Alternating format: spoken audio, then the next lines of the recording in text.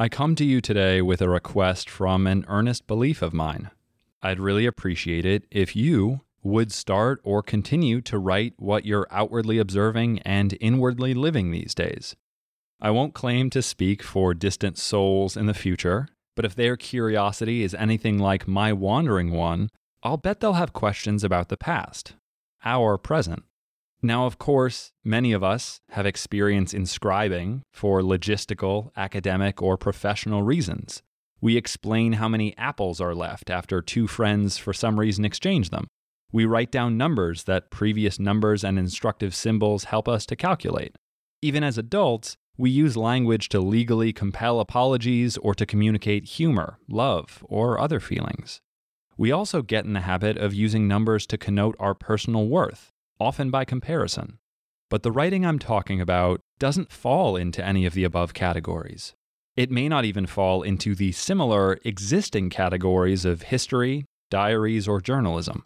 Our collective thread, however disparate in its beliefs, lifestyles, and suffering during this crisis, is passing through a unique moment in the human story, and it's a moment that we don't have to capture, nor could we perfectly do so in our most idealistic and unified attempts, but I maintain that we should still try. Based on population growth data, it's reasonable to conclude that there are more people alive today than there have ever been at any single moment in our past. To some, that's more potential laborers. Others might see greater potential for dear friends or mysterious, possibly scary strangers. In the lens of narrative and our ability to immortalize our experiences, I see the greatest number of storytellers. And they aren't all going to use the same language or medium to tell their stories. Now, every day we lose lives and the archives of memories, information, and decades of experiences that they contain.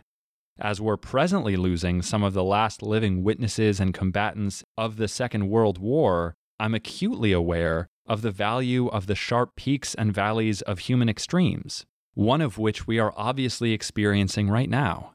And in the present tense, I often see text messages used as evidence of behavior or intention, interpersonally.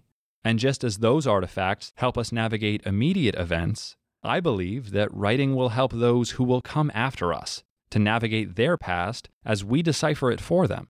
Whatever sum of stories we pass on, I actually don't think their value will lie solely in eloquence or artistic creativity, but largely in quantity. The danger of a monolithic narrative seems greater to me if it belongs only to the safe or the fortunate or the peaceful. The future should hear how difficult the past was and about ways in which we made it more difficult and painful for one another. I can only hope that the ubiquity of modern technology and historically high literacy rates around the world make such an archive of this moment possible. And as I hope a podcast, supported by a script, could proudly endorse, writing goes well beyond what ink and keyboards can produce. I think it's a philosophy, a belief, and a practice that many of us, especially on social media, are already engaged with. Writing, to me, is not just what we say, but what we feel should continue to be said.